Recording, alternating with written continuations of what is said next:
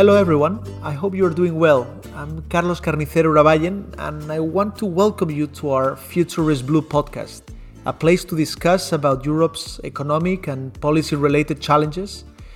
And this is a Funcas Europe and Agenda Pública initiative, and we hope we can bring in new ideas for a more inspiring debate about Europe.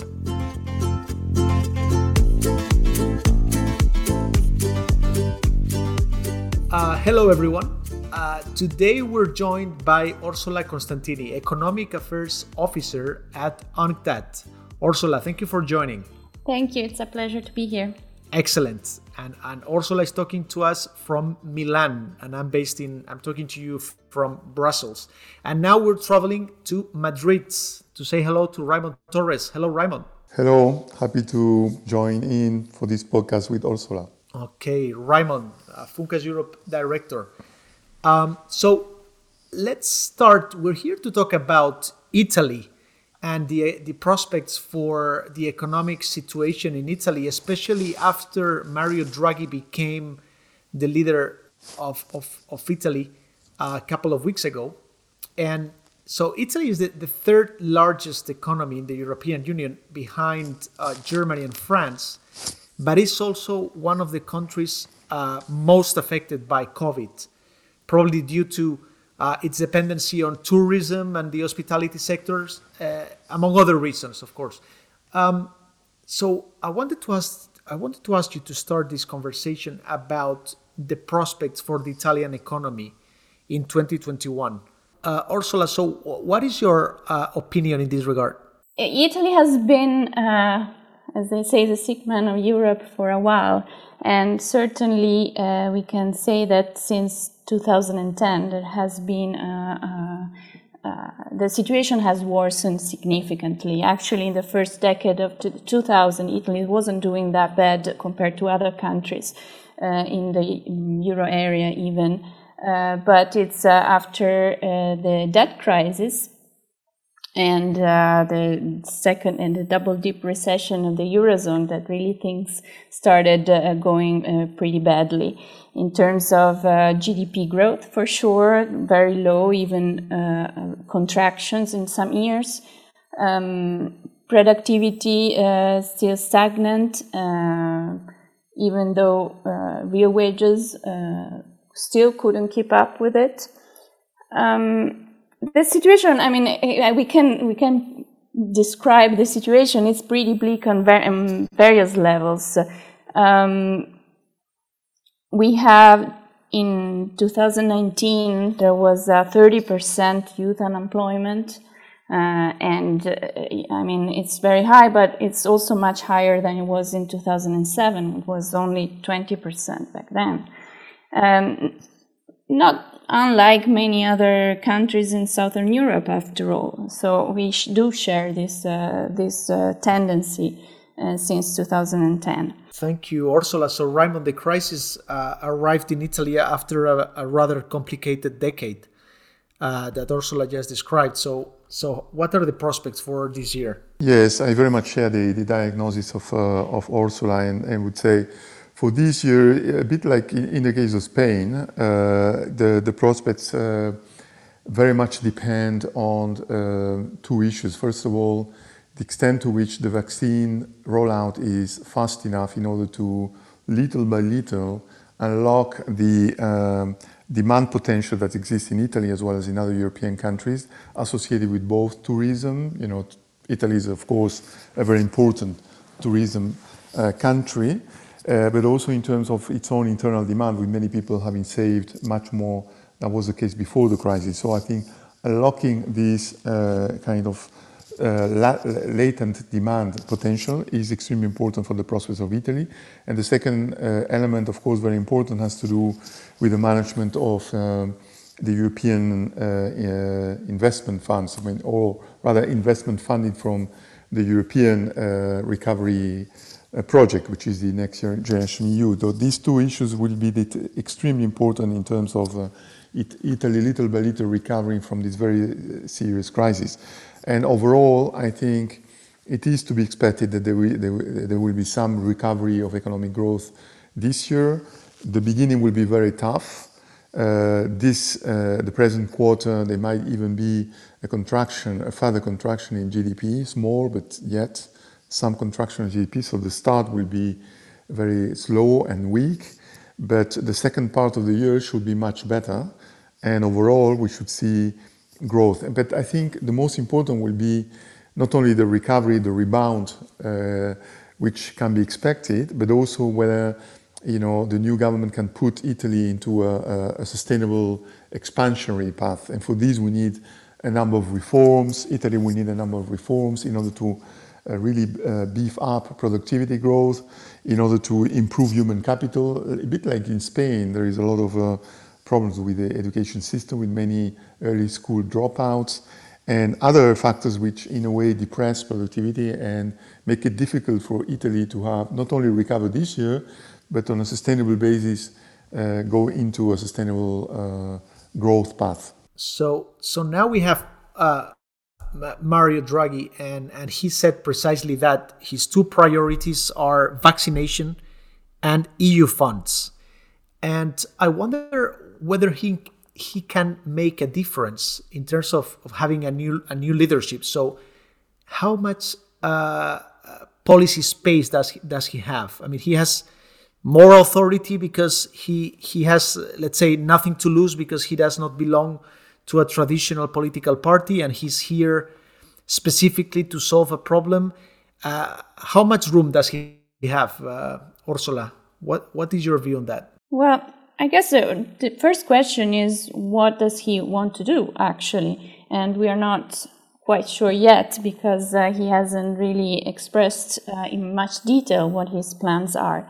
And of course, that might be one consequence of the fact that his coalition, the coalition that supports his government, is pretty diverse. So he'll expect to have to negotiate with all of them before coming out with some precise plan. But what we know is basically from his inaugural speech, which was pretty instructive on some levels, and from what we can expect, even the people that he appointed in certain positions. And as you said, you're right. He mentioned, of course, the emergency, the vaccination, and all that.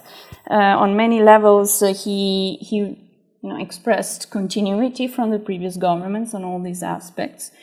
But what he did express that perhaps could be not in continuity have to do with the the tax reform and with the pension reform, for sure, which are two things that anyway the European Commission asked Italy to do, together with the reform of justice. And I can say a few words about the tax reform if you want. And there's also something you mentioned about the public administration, which might be important to understand what he might have in mind. Regarding who he put in charge, there were some pretty clear signals there too. So, for example, he appointed as an economic advisor Francesco Giavazzi, who is, as you know, someone who's not exactly a Keynesian and someone who has written a lot about tax reforms, so if you want, we can talk about that later. Another key person he appointed is Renato Brunetta, who is someone from Forza Italia, the party of Berlusconi, in a ministry on public administration. And he's also an economist, and in the past he essentially built a political career out of saying that public employees should be more productive and they are lazy and they should work more. So we should expect also on that front some kind of reform that tries to, in some way, generate more efficiency without necessarily making it depend on more investment in the sector. I guess so what space does he have in Italy? It depends on what he's planning to do. And I think that regarding the tax reform is going to be very complex because there are, as you know, there's a big problem of tax evasion, and we don't know if Draghi even wants to address that. He said it would in the inaugural speech, but everybody does, so we'll see if he actually wants to do it, but certainly policy space is very tight for that. So we hope that at least that's the one thing that it would be useful to have a technical prime minister for, right? He might certainly have carry more credibility in international space, especially international finance, and that might mean that we could enjoy more flexibility in spending, in public spending. Even though I have to say that the previous government did quite well in that regard, pushing the rules in the European context. Thank you. Someone has said that his priority may be on maximizing impact rather than being re-elected. I don't know, Raimon, what can we, considering what we know so far, and we don't know the whole program, but what is your opinion on the economic policy space that he may have? Yes, I would say that in the short run, he has much more space than previous prime ministers of previous Italian governments. First of all, as Orsola says, because of the international credibility of Mario Draghi. I think clearly markets, the European Commission itself, European institutions are ready to give him, let's say, the benefit of the doubt, or considerable credibility and space for implementing new policies. So that's one element, one positive element in his favor. In addition, also in the short run, the monetary conditions that he himself created when he was head of the central bank, the European Central Bank, are another plus for him, because of course the ECB has provided a very significant monetary stimulus, and the purchase of government bonds, including Italian bonds, of course, associated with the pandemic. This PEPP program will continue probably until the end of next year at least, and later on much of it will be reinvested. So I think there is considerable room for maneuver, and the result of this is low interest rates. So I think this plays a certain role, and it facilitates, it gives space, at least from the monetary side, and also even from the fiscal side, because of the EU funds. This is another plus he has as well, and it certainly facilitates enormously. In the case of Italy, it's up to, from what I understand, nearly 200 billion euro. So this is what we are talking about. Very significant, in a way, space there. But of course, this is only in the short run. It very much depends on whether this space which he has in the short run, he uses it wisely in order to open for more space later on in the medium to longer run. So in a way, it very much depends on whether the reforms that Ursula is mentioning, like tax reform, for example, I would say also the reform of the state, a bit like in Spain, state institutions need to be beefed up and work better. There are things to do from the point of view of the labor market, for active labor market policies, education, and so on. So in a way, the idea, I suppose, will be to do these reforms, which all other governments wanted to do in the past, but they couldn't because they didn't have, in a way, compensation mechanisms. And maybe with the EU funds, it would be possible for Draghi and his government to do some of the difficult reforms, but provide some compensation so that it will be easier to buy politically, to pursue politically, and implement politically those measures which are so difficult to do. So space in the short run, and in the medium term, it depends on whether he uses that space, which is available now, and probably still next year, whether he uses that space wisely. Yeah, in fact, Italy could have access to substantial funds out of those 750 billion euros of the recovery funds. But the question is Italy ready to spend them wisely, and even more wisely now that Draghi is in charge? Ursula, what do we know so far about the plans to spend those funds? Well, so what we know so far is that the part that had already been planned by the previous government, which is around 7 billion public investments in infrastructures, has been confirmed, and that's going to be the fastest and first measure to be implemented, and everything else is still a bit up in the air. Let me say that Italy has been running fiscal primary surpluses since the 1990s. Okay, so that means that the government has actually subtracted resources from the economy from then on. This means that any strong, or even if not that strong, any expansionary measure right now is going to be very useful, and it's going probably even create a small boom, economic boom. Whether that is going to really create the conditions for structural transformation of the Italian economy, which has lost competitiveness for decades, and where the labor share of income has decreased. It's the steepest decrease in the one of the steepest in the euro in the EU. That's another story. So we can have a stimulus that even generate a small boom in the short run, but whether that is going to really be long-standing, we don't know. And also, speaking of credibility, international credibility, what made me think is that right now there's a consensus that countries should keep spending. Even organizations that typically do not give that sort of advice, like the IMF, are saying that. But we know from the past crisis that this type of consensus can change pretty quickly. So regardless of the standing of Draghi in the international context, the international context can change as well. So I'm not that optimistic in that sense.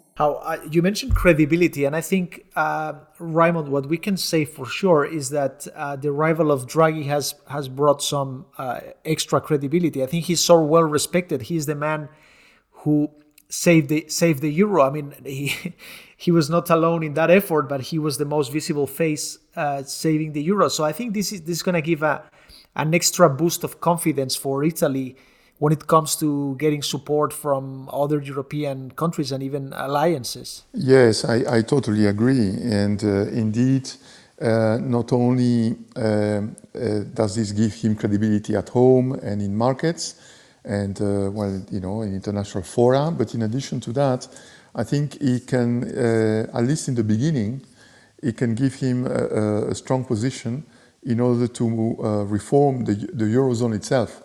I mean, remember that if European countries at the moment are undertaking this expansionary policy in order to respond to the crisis, and if the European Union as such also has decided on this big package, this Next Generation EU package, it's because there has been some agreement to suspend the EU fiscal rules, which normally tie countries together and make it difficult to, run a number of policies, and this is actually why, indeed, Italy has had a surplus, in its public budget, So, and so it's very important that so at the moment these fiscal rules are in suspension. It has been suspended, but at some point there will have to be a discussion about what to do with them. This week there has been already some people in the Commission making proposals and saying that at least this suspension of fiscal rules should continue until the end of next year. But in any case, inevitably the issue will come at some point. What happens with the fiscal rules, and should they continue to be the same? I believe that those fiscal rules have proved, let's say, one can say inefficient, at least inefficient, in the sense that first of all, they were often not respected, and if they were respected in a procyclical manner. So in fiscal policy has been procyclical. In other words, instead of supporting the economy when the economy needs support, those rules have acted in the other way around. The only exception has been this pandemic crisis.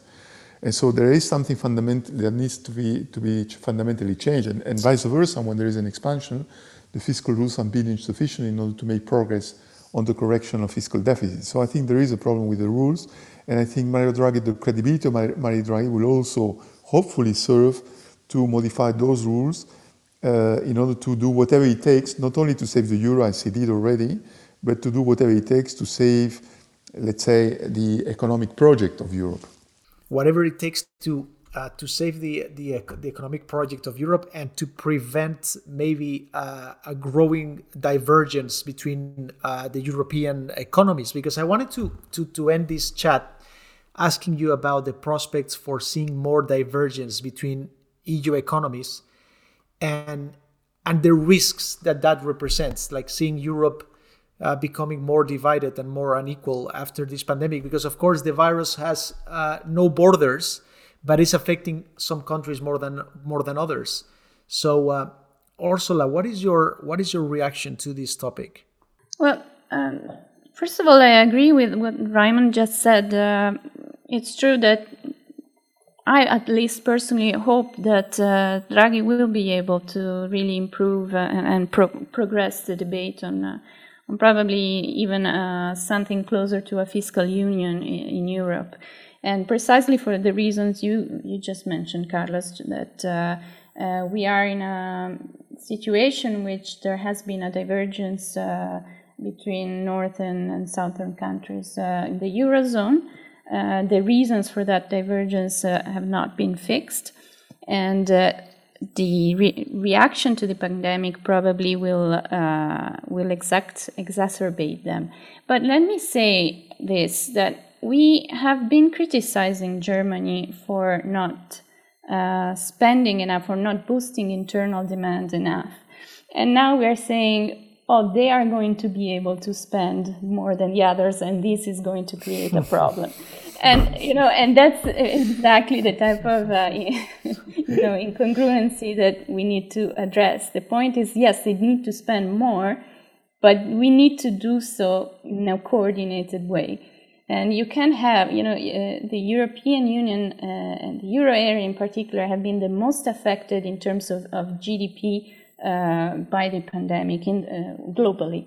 And still, the latest data about the fiscal balance of Germany is a deficit of 7%. So it's really small compared to the US, compared to UK. But that doesn't mean that still they spent more than compared to GDP than Italy did, or Spain did, or even France did. So that means that the economy was strong enough to be able to give in terms of receipts to provide tax receipts strongly enough to create a smaller deficit than in every other country. That means that the weight of the recovery is not well distributed in the area, in an area that is so interconnected. Raimon, I need to ask you about what Ursula just said, because I think it's so interesting. So we've been blaming or criticizing Germany for not spending too much over the last years, and finally Germany got the bazooka ready, and now it's too much for others to digest. What do you think? Yeah, I mean, the problem is that the whole discussion about Germany not spending enough before, and now some countries are worried that it spends too much, and therefore it improves its competitiveness, because some of the spending is about state aid to support its enterprise sector and boost even further its competitiveness. I think this is in a way the result of, the problem is that much of the discussion of European economic policy has been about what individual countries should be doing. I think, of course, this is extremely important in a European Union, but we didn't pay enough attention to what Europe should be doing as such at the European-wide level. And I think in a way, the European Recovery Fund is the first step, hopefully, towards a real European-wide economic policy, because it's very difficult to tackle the divergences within Europe and improve economic performance in general of the Union if at the European level there's not enough of a European-wide economic policy. And for this you need, one of the conditions is to have a real budgetary policy which responds to cycles in an anti-cyclical way. In other words, when there is a crisis like now, there is a real boost at the European-wide level, which is distributed across countries according to the extent to which they are affected, and vice versa, when there is an expansion, that a kind of stabilizing element is contracting, of course. But that facility, this ability to respond to the cycle, has to be there at the European-wide level. It's one of the preconditions, because otherwise we have to rely on individual countries, and individual countries tend to do what is in their own interest. That's the nature of a country, of a nation. And right or wrong, that's the case. And so I hope that the debate will shift from blaming individual countries to putting more emphasis on what we can do at the individual-wide level. This is a necessary condition, of course not sufficient. Still, each country should do something, because there are dysfunctional elements in Italy, in Spain, and also in Germany, because there are things to be done in Germany as well, and in every country. But I think we should talk a lot more about a European-wide economic policy. So EU-wide economic policy would make a difference. Maybe the seed of that EU economic policy is the recovery funds and putting this remarkable amount of money together. Maybe this is a positive signal. I think we need to leave it here, but I want to thank both of you for a great discussion. I think this is very interesting, and I think we're gonna keep an eye on Italy and on the rest of the EU, seeing how recovery takes shape and finally we get over with this pandemic and lockdowns. So Orsola Constantini, Economic Affairs Officer at UNCTAD, thank you very much for joining us. Thank you very much. And Raimon Torres, Funcas Europe Director. Thank you for joining, Raimon. Thanks, it was a great moment. Thanks. Thank you all for joining. This was all for now. We will come back soon with more exciting speakers to talk about Europe's economic and policy-related key debates. Future is Blue is a Funcas Europe and Agenda Pública initiative. I'm Carlos Carnicero Urabayen, and the production of this podcast is carried out by Franco de Ledone. Thank you all.